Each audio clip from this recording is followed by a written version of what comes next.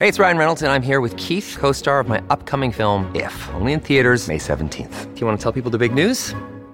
All right, I'll do it. Sign up now and you'll get unlimited for $15 a month and 6 months of Paramount Plus Essential Plan on us. MintMobile.com/switch. Upfront payment of $45 equivalent to $15 per month. Unlimited over 40 gigabytes per month. Face lower speeds. Videos at 480p. Active Mint customers by 531.24 get 6 months of Paramount Plus Essential Plan. Auto renews after 6 months. Offer ends May 31st, 2024. Separate Paramount Plus registration required. Terms and conditions apply if rated PG.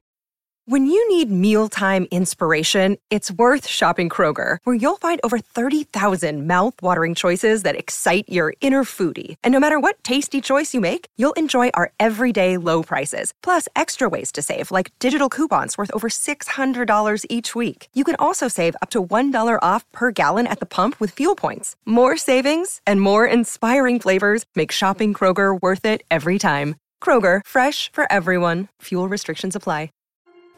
Welcome to Fright Night. She just goes a little mad sometimes. Wolfman's got nards. They're coming to get you, Barbara. Whatever you do, don't fall asleep. We have such sights to show you. You're listening to the Jersey Ghouls. Hey, everybody. I want that recipe. I like that recipe, Jackie.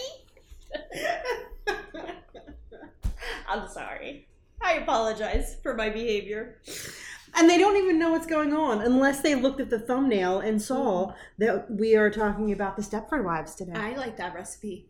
Do-si-do. Do-si-do. Do-si-do. Do-si-do. That one made me giggle. So, anywho, in case you haven't gathered, we're talking about Stepford. We're taking a little trip. We're taking a trip. Well, we should preface all this. We should preface all this. So, let's just say, happy summer, everybody. Woo!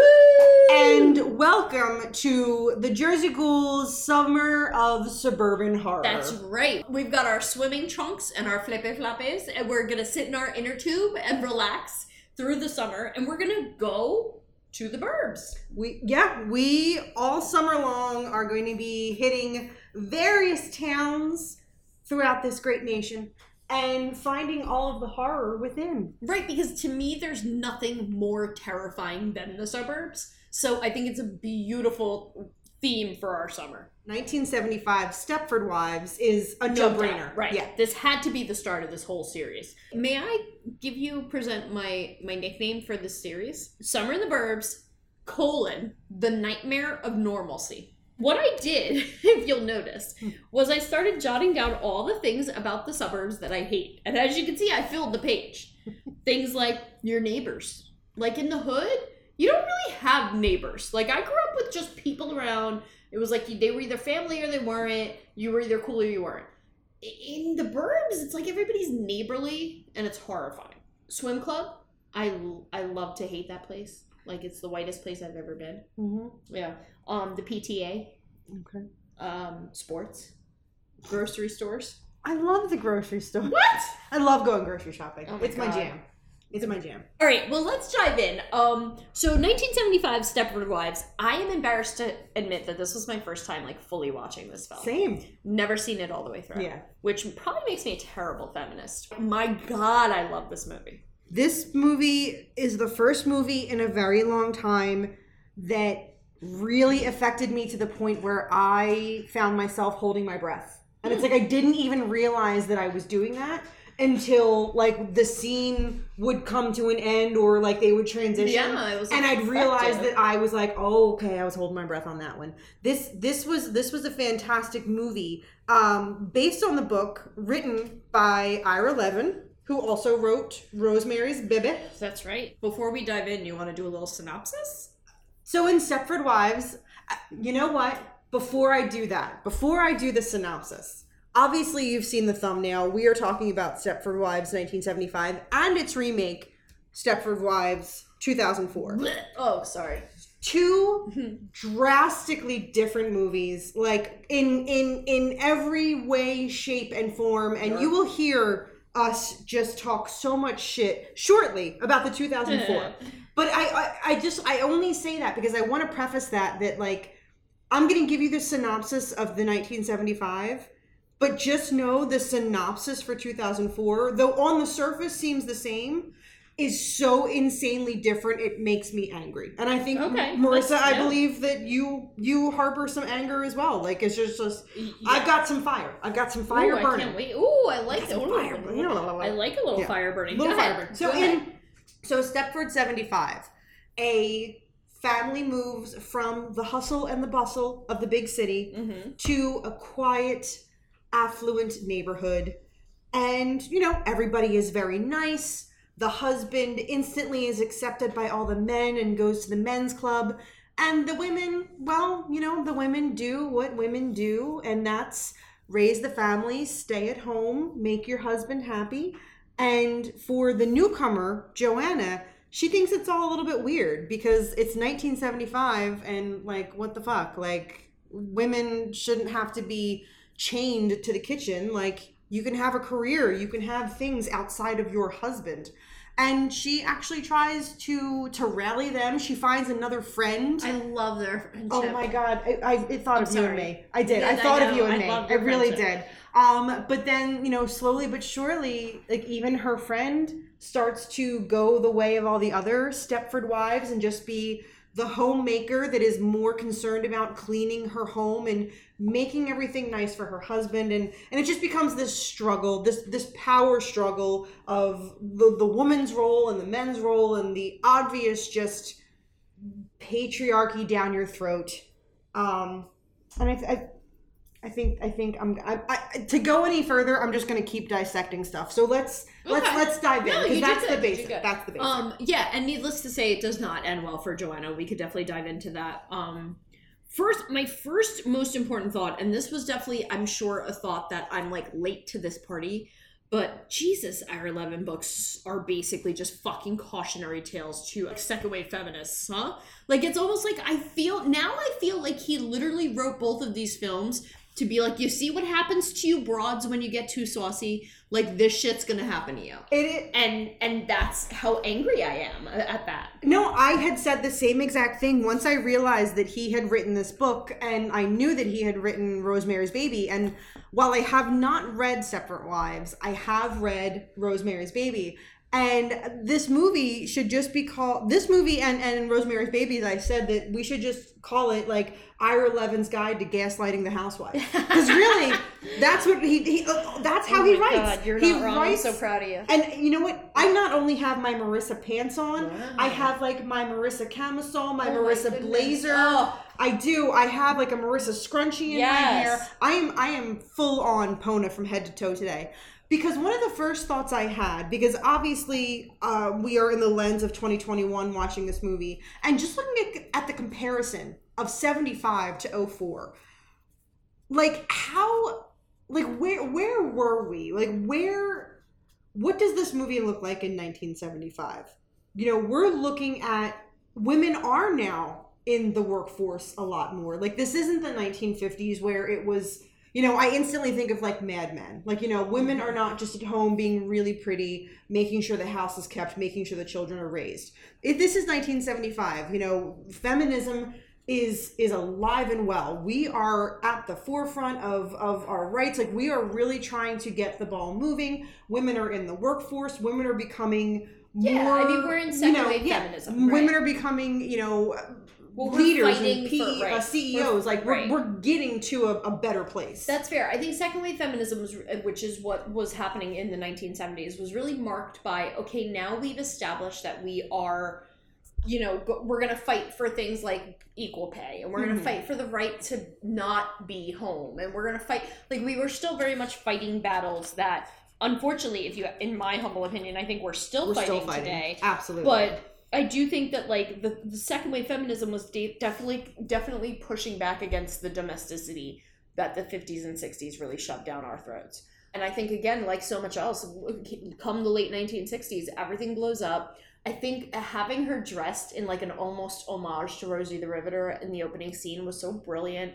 And I think there's so much new wave feminism in this film. Well, yeah, and this one, like, there's just so many things about Joanna's character. And, I'm blanking. What's her friend's name? Bobby, yes. So, yeah, I love Bobby and Joanna. You know, Joanna comes, awesome. She's there, and then suddenly Bobby finds her. And now we have two kindred spirits. Two women that are not wrapped up in all the concerns of what their husband are doing. I love the way they're dressed. Like, I love how Bobby walks around practically naked, and she looks absolutely fantastic, has all the confidence in the world. Like, they're gorgeous. Yeah. They're just, this was definitely like am I gonna have a threesome with them? Like, can I go in the Wayback Machine and find them and have a threesome? Because I'm here for that. Like, they're absolutely delicious in this movie. I loved... I don't even know what the word is for it. Like, I just loved the contrast of how Bobby and Joanna acted as opposed to all the other Stepford wives. I love the way that Joanna was so unapologetic, because there was a scene in the movie where there's this little gathering and all the men are there, and Joanna is sitting in on the little meeting when everybody's trying to figure out trying to figure out how to raise money or do something really stupid. And it's one of those things where, you know, all the guys are kind of looking at her and they're kind of smiling, and she's not doing that thing where sometimes like you smile back because you feel like you have to. Mm-hmm. Like, she's, you know, okay, you're creepy, you know? Yeah. And like when she talks to her husband, she was like, they're all fucking creepy. Right. Like, these people are ridiculous. Right. How can you not see how ridiculous they are? Right. And it's so beautifully, it's interesting because I almost like, well, first of all, I have to say Catherine Ross did an amazing job as Joanna. Yes. The way she plays her is so subtle yet so effective. The way that, like, when the kids leave for school and she's obviously feeling that moment of like, well, now what the fuck do I do? And like, or like how she, at one point he makes like a sexual joke at her and she's clearly like unimpressed with him. And like there's so many, like at one point the gross leader guy goes, I like to watch women do chores. Like she never does the I have to smile at him thing. Yeah. Which is what to your point. Yeah.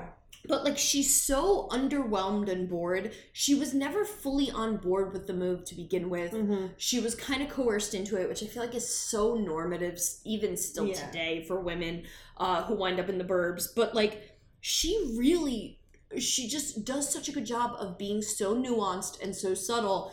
And even when she and Bobby create like the cute little club, like the little feminism club, they never feel militant or like aggressive in their, you know, and the way that they embrace Carol, the woman with the tennis court, dude, the scene where he's knocking down her tennis court, I was like welling up with tears of frustration for her. I thought it was so effective and so symbolically rich to have this like moment where you literally, this thing she loved just being destroyed. He's got this fucking shit-eating grin on his face about it. Made me want to fucking scream. Like, this film is so good at riling you up about just how unfair it is for women in domestic life and in life in general, especially in marriages and in motherhood. Like, and even at the end, it's funny because at first I was like, fuck it, she should just leave. She could get the kids later. They won't hurt the kids.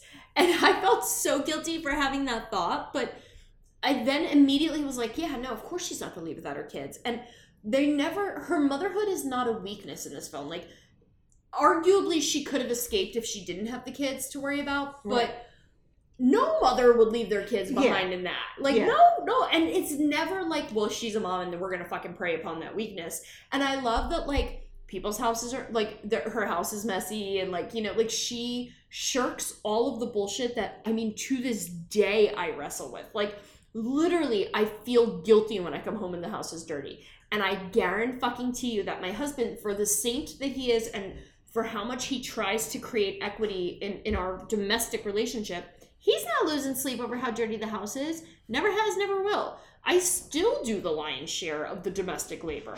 I still consider myself the alpha parent.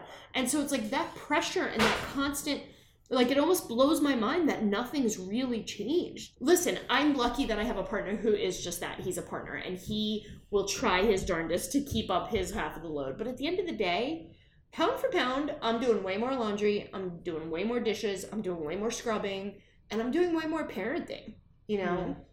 And I can't help but feel like I understand that frustration and that like realization of like, the fuck are these guys like, you know, like, and I'm lucky I don't have a husband who goes running off to the golf club or like whatever, you know, but like, I don't know, man, this movie was so effective, and you're right, it was so disturbing and upsetting in so many moments. You know what else this really made me appreciate when I watched the 2004? How pure their relationship was. There was zero judgment. They were fucking ride or dies. Between Joanna and Bobby. Yeah, yes. like they were, because, and I'll get to this in the other movie, but like, they were so good to each other. And you're right, it does remind us of us. They were there to lift each other up. They were there, like, you know, that whole, like, I felt like this movie was so, like you said, gaslighting the American housewife. Like, nobody believed her, nobody cared, nobody, like, and she was, Bobby and her were never, never wavered in their believing each other, they're trusting each other, they're like, let's get the fuck out of here. Like, they were such an amazing friendship on screen. And part of the reason, I mean, not only do I say that, because I also am a very tall and thin, voluptuous woman, just like Bobby. Sure, me too. I mean, if you ever see me in person, you're going to be like, oh my God, wow, right? So not only that, but no, honestly, like, and this is something we've talked about on the show before. When Marissa and I met in college, we had the same friend group. But Marissa and I were the two outsiders that liked the same movies, that liked the same music, that didn't really care about running out and getting drunk or whatever. Like, we definitely drank, but like the whole like party aspect of college wasn't there. We were so much more inclined to sit in your dorm room, watch movies, smoke cigarettes, and just have conversation. So that was one of the first things that drew me to that there are these two weirdos in Stepford. And I'm like, oh, that's you and me. We're the two weirdos of Stepford. Aw, we are. Mm-hmm. And I loved this, like, this idea of, like, there was no rhyme or reason to what these men did. P.S. I love that he worked for Disney. It was such a good, like, interesting. But, like, it was like, we do this because we can. Because, and that's, course. And to me, like, I may be on my own on this ledge, but, like, just the white male fragility and, like, the white middle class male's sense of entitlement and idea that they deserve, like, I really think so many men today would take a Stepford wife over a normal wife. You know, they may not even want to admit it to themselves or to others. Right. But, and I really, in my heart of hearts, think that my partner wouldn't feel this way, but I don't know, he probably would love to not have my sassy mouth all the time and have me nagging him all the time and have me, like, the part with the sex made me laugh so hard because no woman in a marriage with kids is that excited ever. So it's like, I think it's hilarious that, like, I couldn't help but think, and I'll pose this to you, do men secretly all wish they had a Stepford wife? You know what? I think that any rational man that would be like, that wouldn't want it. But here's the thing.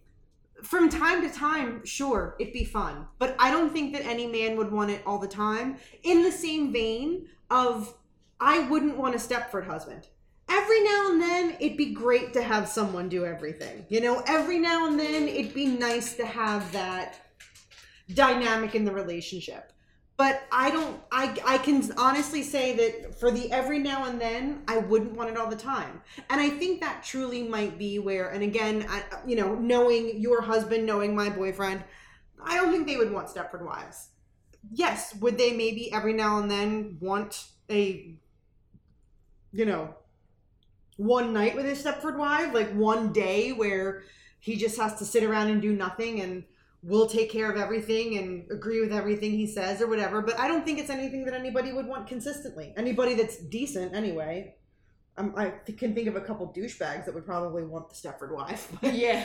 So, well, here's my question. And I say this, I tried to research some for this. Like I said, I'm in full on. I tried to put on as much of a Marissa outfit as I could without completely Buffalo Billing you. Yeah. Well, that's fair.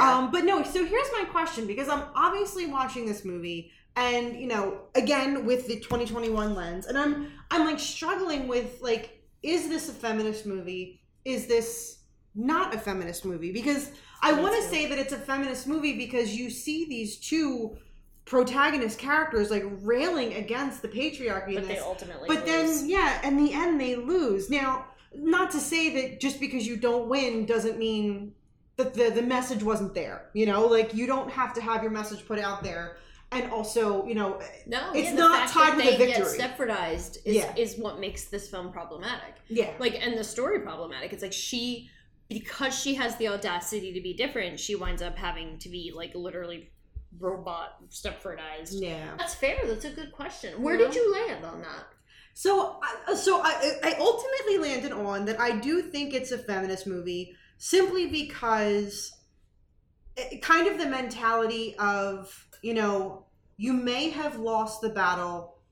Losing the battle doesn't mean you've lost the war, kind of thing, you know? Like, just because there wasn't a victory at the end doesn't mean everything that you worked for up to that point is completely lost. So the idea that this movie is putting out, I don't think we have to dismiss it and throw away everything that Joanna tried to do just because in the end it didn't work in her favor. You know what I mean? Like that's where I ended up with it. That it still does remain to me a feminist movie because of the whole first, 87 minutes. Just because the last 3 turned out to be different than I thought it would. It doesn't discount everything that happened up to that point. Yeah, I agree. I think she's a great protagonist on screen. I think in this mid-1970s, it must have been a very empowering woman to see on screen. But at the end of the day, like, the message is, like, the cautionary tale of look what happened to the naughty feminist. Yeah. You know? And to me, that has never sat well with me about the Stepford Wives narrative. And I get that it's probably meant to be satirical. It's meant to, give a positive light to feminism, and particularly second-wave feminism. But I really can't help but think that, like, the narrative is never changed of, like, a woman who doesn't want that froofy skirt and the apron and the 2 kids in a white picket fence there's something wrong with her. And to me, like, this story is so, I don't know. I just feel like it's still promoting the narrative that, like, if you don't want that and if you're not that, there's something wrong with you that needs to be fixed. Right. And as someone who's never really fit the mold, and I'll talk to this more in the 04 version because I was very triggered by, like, this idea of, like, what a fucking staunchy bitch a 2004 woman is. But at different occasions, people kept telling her to lighten up. It was like the equivalent of being told to smile. Yeah. Like, fuck you, I don't want to smile. You don't have to smile. Like, it's just the oppression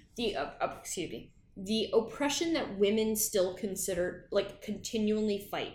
And that we put ourselves into these domestic situations. Even, like, I consider myself such a staunch, aggressive feminist, but I still have fallen victim to the domestic trap in a lot of different weird ways. I consciously chose all of these decisions, and I'm happy with them. But sometimes the humdrum daily upkeep of this life is very exhausting. And I'm not talking about, like, the parenting or, like, the having kids or the, being in a marriage. I'm talking the stupid shit. Just being an adult. Just right, like adulting. Things. Right. But again, it's like, do I regret that? No. I like that she never was portrayed as someone who regretted her life.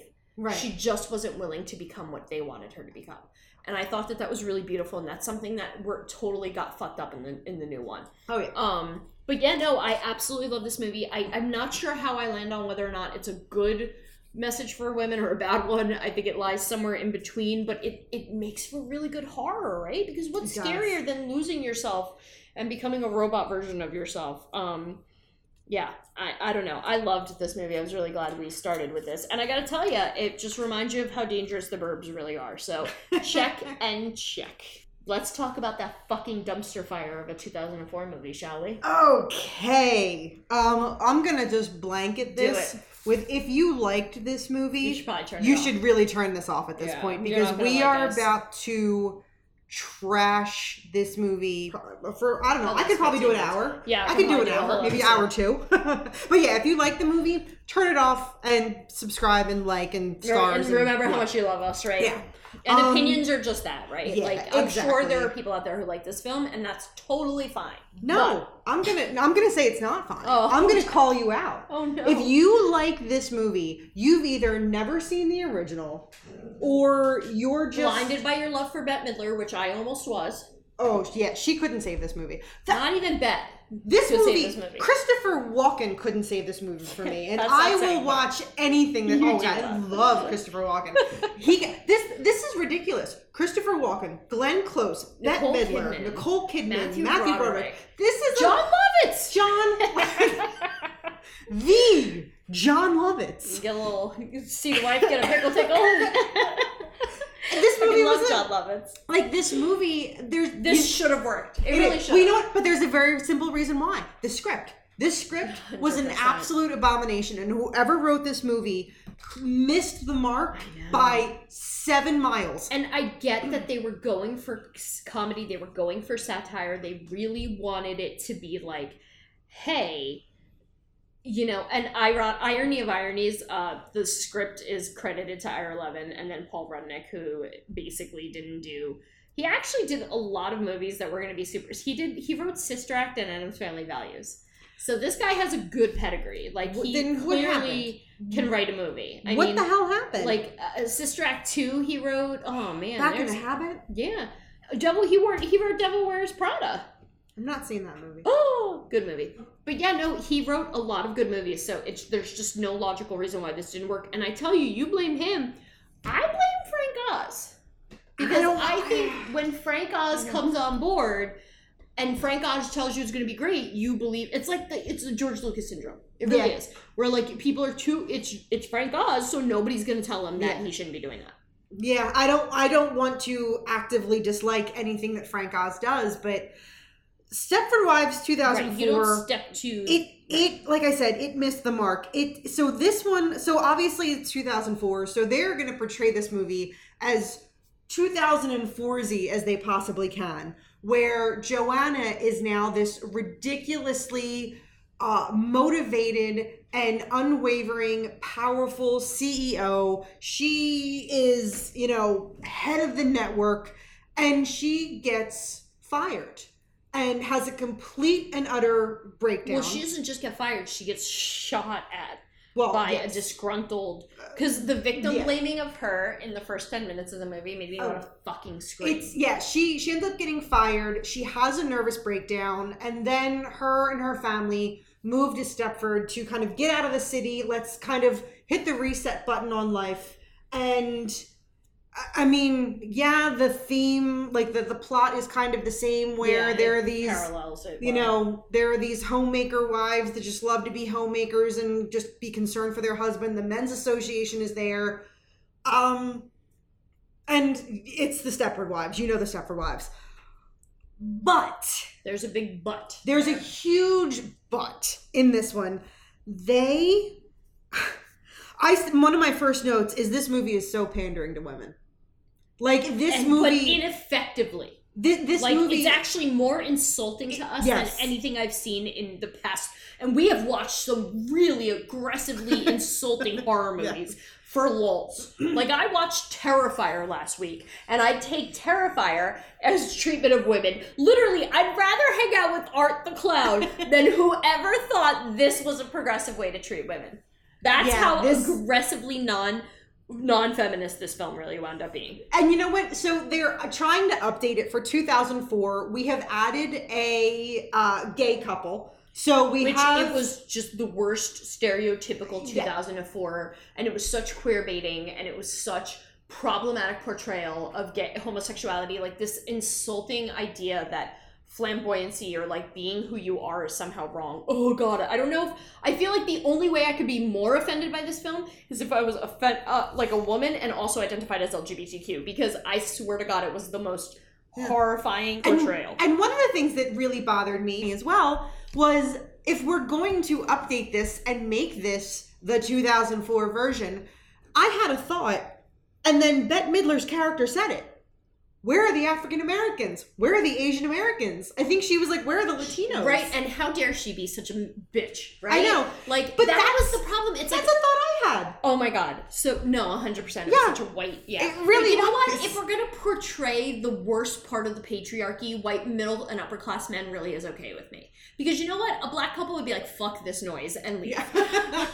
Okay? Yeah, it just really, I mean, there was so many things here that so obviously most people before this, when this movie came out, you know what a Stepford wife is. You know the whole concept. Right, even if you've never seen the movie. Even if you've never seen the movie, you know it. I still think they, quote unquote, gave away the whole plot twist way too early in this movie.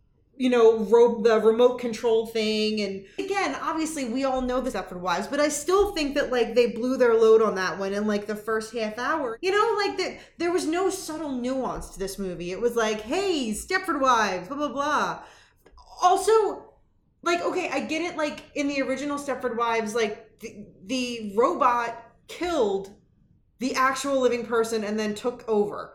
In this movie, they were trying to say that it's not robots, it's you get these nanochips in your head. And if that's the case, why was there a clone of Nicole Kidman when she was gonna it made no sense. There's no point for that. And you obviously did that for the fucking trailer because it's Stepford. You good? You good over there? You good? You're worked up. They have children in this movie. Joanna and her husband have children. One thing I did like is Nicole Kidman's character is named Joanna Eberhardt, which was Catherine Ross' character's name in the original movie. And I like that obviously she has kept her maiden name because her husband is Walter Cresby or something. There are tiny things that I did like. But anyway, so they have these two children. And in the first movie, they really did establish the family. Joanna and Bobby, oh, can you watch my kids? No problem. I'm going to watch your kids. The kids played together. The idea of family was very, very prevalent in the first movie. In this one, it was oh, yeah, they had kids. And, the kids would be in a scene and then they weren't, Joanna never seemed motherly to me. It's very obvious that the children were probably raised by nannies, with her out being super successful. I mean, Matthew Broderick's character says, you were never home, you're always at the office, you're always doing this. Well, I think there's a danger. You have to be careful not to blame her for that, though.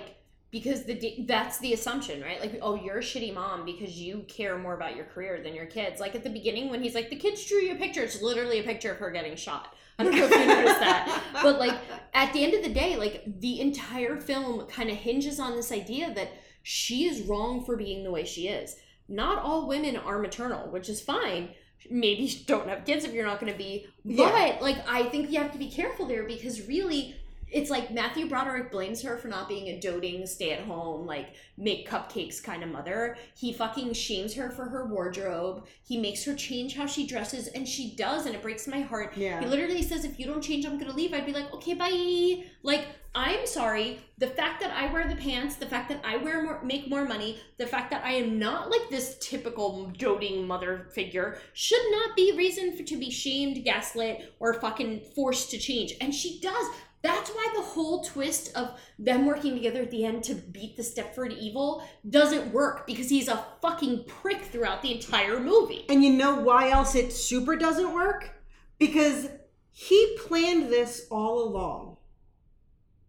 So hear me out. Remember I told you I had a theory? Yeah. So here's my theory. None of this was happenstance. Long before Joanna got fired, he did it all on purpose. And here's why I say that. Because when Joanna... here's a plot point of this Stepford Wives. Joanna starts to do research and finds out that all of these Stepford Wives were once all high-powered women. Judges, CEOs, highly educated, masters of their field. And they've all been lobotomized. So my theory is Matthew Broderick's character found out about this, purposely made sure he worked at the same company she did, made sure that she would get fired. He knows that she's going to have a breakdown because he knows that her work is her whole life. He purposely chooses all this because how else would you just so coincidentally come to this town where all of these powerful CEO women were also... No, I 100% think the fact that when it is revealed to him that these women are like that, he's fine with it. He's oh, she gives singles. There's no surprise there. He 100% knows what's going on.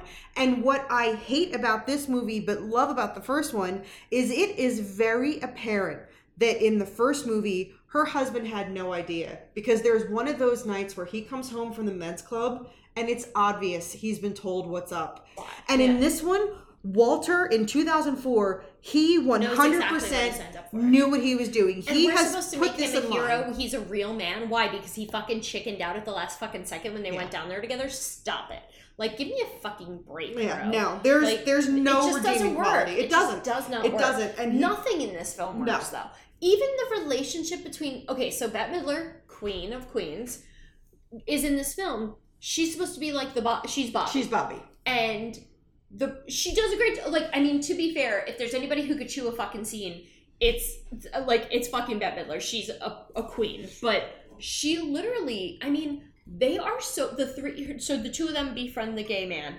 The three of them are so fucking shitty to each other. And I refuse to think that this is just how modern friendship works, because you and I are not like this with each other. Mm-hmm. They are catty, they are judgy, they secretly say shitty things. Like, when they walk into her house and they're like, ugh. Like, no, a good friend would be like, oh my god, girl, this is fucking, what is happening here? Are you good? And then that's it, not judge for it. Well, Nicole, her character even says that. Her character says, if you saw somebody, that needed help in New York City, would you help them? And they were like, no. This is supposed to be modern city people. These people don't give a fuck about each other. Right, they're cold, right. But, the other thing that, makes me mad is, they make the men out to be such fucking tool bags and such, douchey little shits, which is fine, because they obviously are, but, can we talk about the punishment the men get at the end of the film? I have a note about that. Because I find it fascinating that the men's punishment is to go grocery shopping. What? Yeah. I'm sorry. Why? First of all, why is that their punishment? So what? You're gonna do to them what they tried to do to us? I said dominance switches from one gender to another. So how does that make it any better? Right. That's not the answer. Right. No. Yes. Good. Ooh, you did have your mercy. I did have my. Well, and you know what? It made me think of. They did the same exact thing in The Wicker Man. From the original Wicker Man to the remake. In the remake, it became about this dominant woman's colony, we're gonna punish you, and it's that's what's not the a whole good what's the whole fucking point? You're just doing to them what they did to us, and trust me, I'm here for some revenge. Absolutely. But the ultimate goal is fucking equality. We don't want to see one master the other, and the danger of presenting that as a goal is so poignant. And so 2004, this is third wave feminism. This is really the tail end of the feminism that I can oversimplify by calling it the Riot Girl feminism, right? This is when we really pushed back about what our gender should look like, what our identity as women needed to be, whether or not we could, really push back against the patriarchal, society of have kids, move to the burbs, blah, blah, blah, right? They had so much good shit to work with, so much canon in third wave feminism. And instead, they basically try to propose that being an uptight, fucking powerful woman who likes to wear black and doesn't like to wear skirts is it was, to me, it was those nasty women. It was such a everything that Trump and people who have that mindset literally think we're all monsters, like Nicole Kidman's character at the beginning, and that we're really just fragile because we can't possibly keep up the high demands of okay, if you're gonna have a nervous breakdown, cool, please don't shame her for that. Yeah. That was the other thing. She got victim blamed at every fucking turn of this movie. Whether it was, oh, well, she deserved to be shot because she put that show on the air. Or, oh, well, she deserved her nervous breakdown because her career was too important to her. Or, oh, she deserved to be Stepfordized because she was a fucking callous bitch.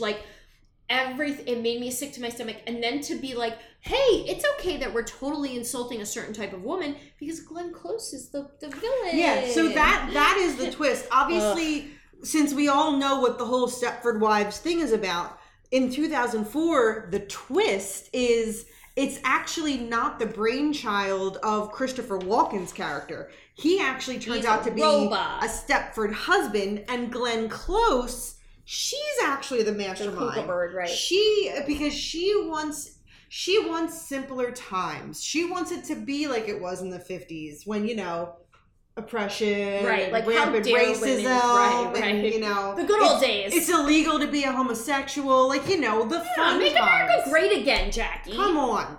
But that's the twist of this movie. Is it turns out to be Glenn Close's character. When Nicole Kidman's character looked at Matthew Broderick and said, because he's a real man, I threw up in my mouth and I had to swallow it back down.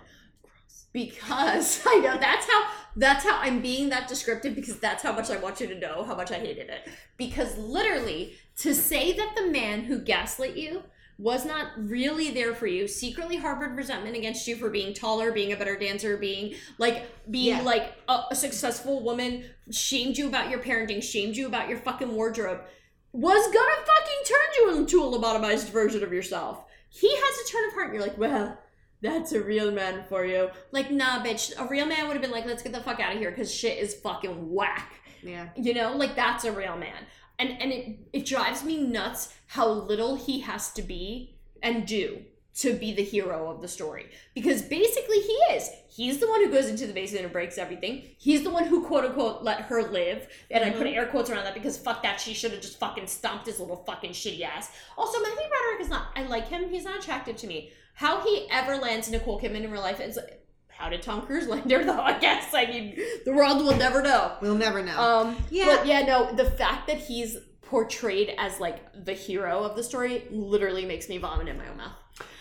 I also have a problem with how... So in the first one, you know, Joanna is confronted by Robot Joanna. And it's very obvious that, you know, at this point she feels very defeated, but there is some fight left in her. And then you see Robot Joanna go after her, and ultimately Robot Joanna wins. Robot Joanna's but in this one, like, Nicole Kidman just straight up gives up. She does. There's no fight in her. She gives up. And the character that she had, why wasn't she going down without a fight? She just willingly walked up and was like, okay, let's go down and do this together. Okay. I love your gaslighting metaphor, because truly she really gets to the point where she's completely defeated by all of it. Mm-hmm. And that makes me so sad that the woman, you know, 25 years later is just so easily defeated, whereas the woman in 1975 at least didn't go down. She went down swinging. Yeah. And again, I can't help but wonder what was going through the minds of everybody making this film. Oz is an amazing puppeteer, right? Like, that's his thing.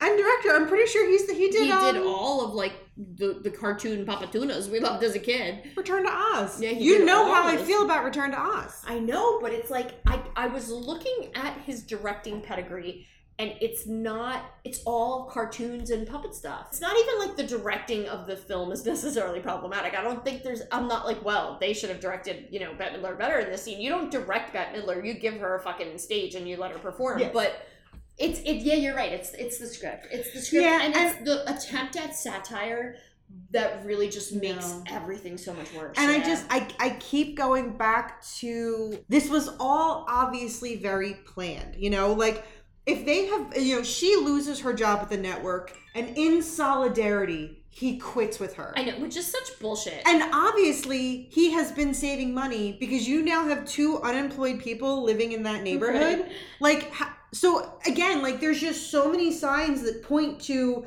this was all a very, very, like, this was the long game. He has been planning this forever. I think so too. I think it was, I kept waiting for them to be like, oh, he didn't really quit the job. He got fired or some shit like that. Yeah. You know, like. No, to me, he's just been planning this for a long time. He's been planning this. He's been saving money. And he just had to pull a couple strings to get everything, you know, get the ball rolling. And then it's just, I don't know.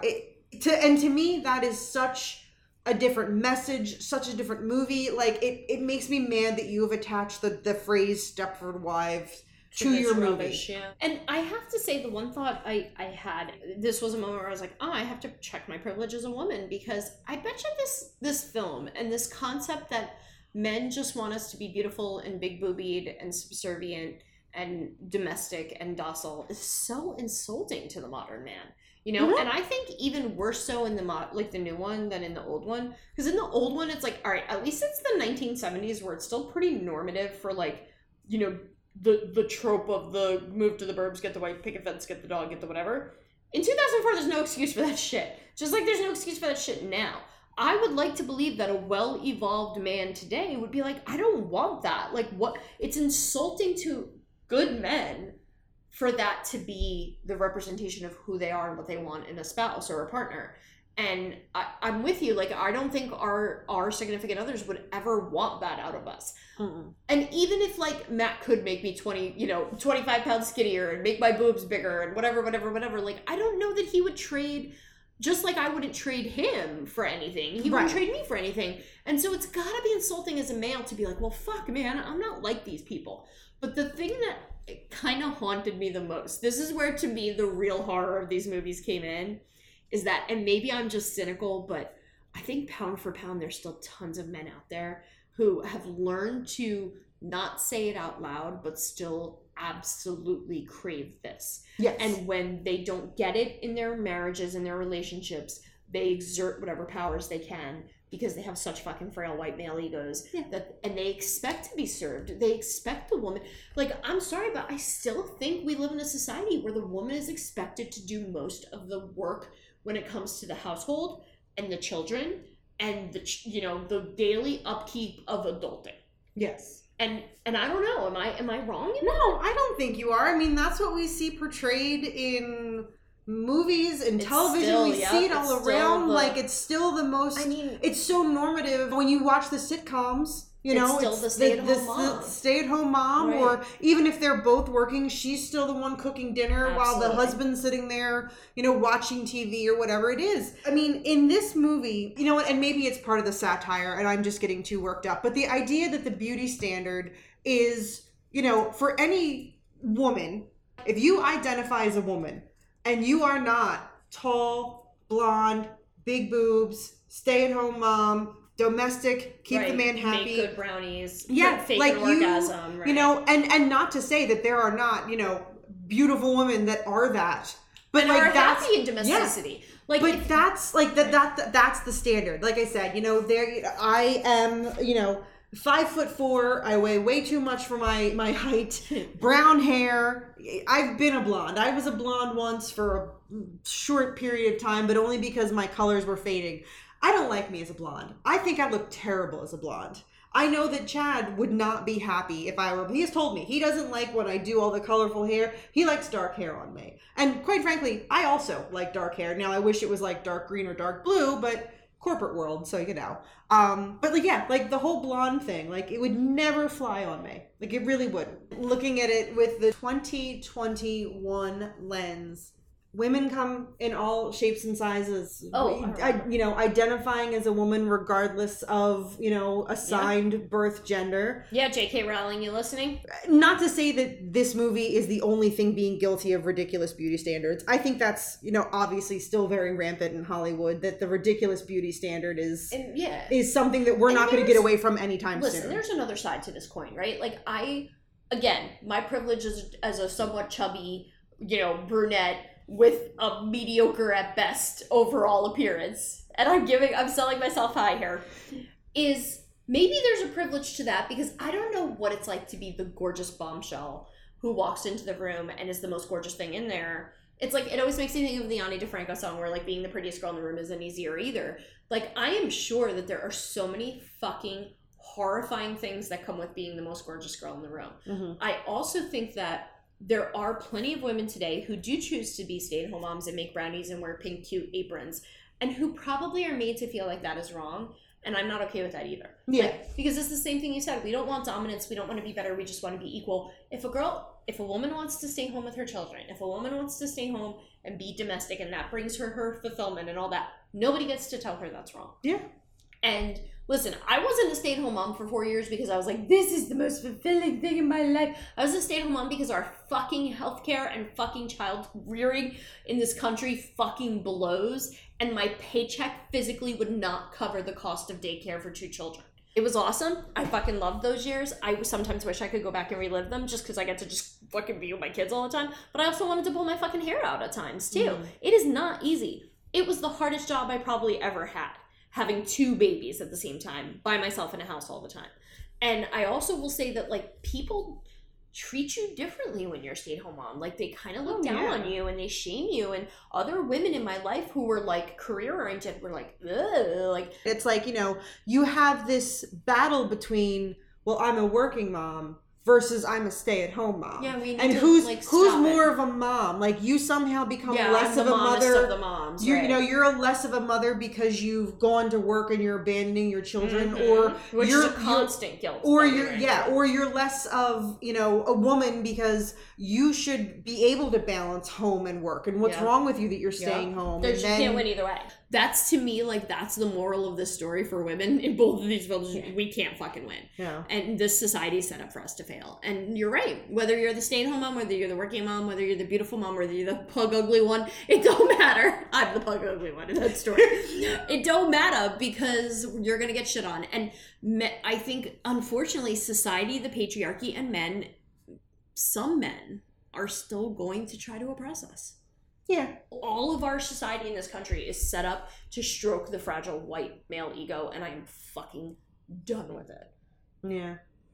It's an ongoing battle. It really is. That's why summertime in the burbs, Jackie. It ain't easy. I've lived in the burbs my whole entire life, so I don't have the hatred fears. for them that I don't have the hatred for them. Like, you know, I truly, two of my favorite like things that I do, and it's like it's my me time stuff, is mowing the lawn and going grocery shopping. Adorable. Because, you know, that's when I throw in the earbuds and I have like now you got music. your fancy wireless ones. I do have my fancy wireless ones now. I have, you know, music or a podcast or an audiobook playing, and I can zone out. Like when I'm mowing the lawn, I can zone out. I'm getting a little bit of a tan, getting a little bit of exercise. There's like that little satisfying OCD thing in me where I get to watch the lawn just like with every pass, the lawn gets nicer and nicer. Just the satisfaction of checking the things off my list. I like the burbs. Like I said, it's all I know. It's all I know. I'm sure that if I was pressed, I could name 5 things that I don't like about the city. I'm going to reserve my thoughts because I feel like we have a long summer in the burbs. We're here now. Yeah. We took a lease for the whole summer. We're living our best lives here, right smack in the middle of hell. And you will mow the lawn, and I will lock the doors. And I will explain more about why the nightmare of normalcy scares me as badly as it does in our next episode. That sounds good. So yeah, so that will wrap it up, and we hope you have enjoyed our conversation on the Stepford Wives. No, so let us know. Have you guys seen both of them? Yeah. What are your thoughts on the remake? Please hate it as much as we do, and comment below. That's okay too. It's not okay. So I'm gonna shame you for that. I won't shame you for anything else. I am here for you, and I support you in so many other ways. I cannot support you liking the new Stepford Wives. Fair enough. Fair enough. Don't forget to check us out on social media. Just search Jersey Ghouls. You'll find us there. You'll find us on your favorite podcast app. Head over to jerseyghouls.com to find all of our content. We will have everything linked in the show notes. Show us some love because we love you. And guys, it's the summertime. So let's crack open a cold one. Let's put some burgers and dogs. Yep. Let's get some good tunes. Get the sparklers out. Yeah. Put on your sunscreen, maybe a little mosquito repellent. Please do. Yeah, if you need some off, I've got some. Marissa's got the sun. Absolutely. She's got the sunscreen. I got the off. Guys, let's dive into the summer of suburban horror. Nice. Oh. Bye-bye. Good job, bitch. You doing a good job. Bitch, you doing a good job. Bitch, you doing a good job. Fuck that laundry. Fuck that dish. Take a break and shake that shit.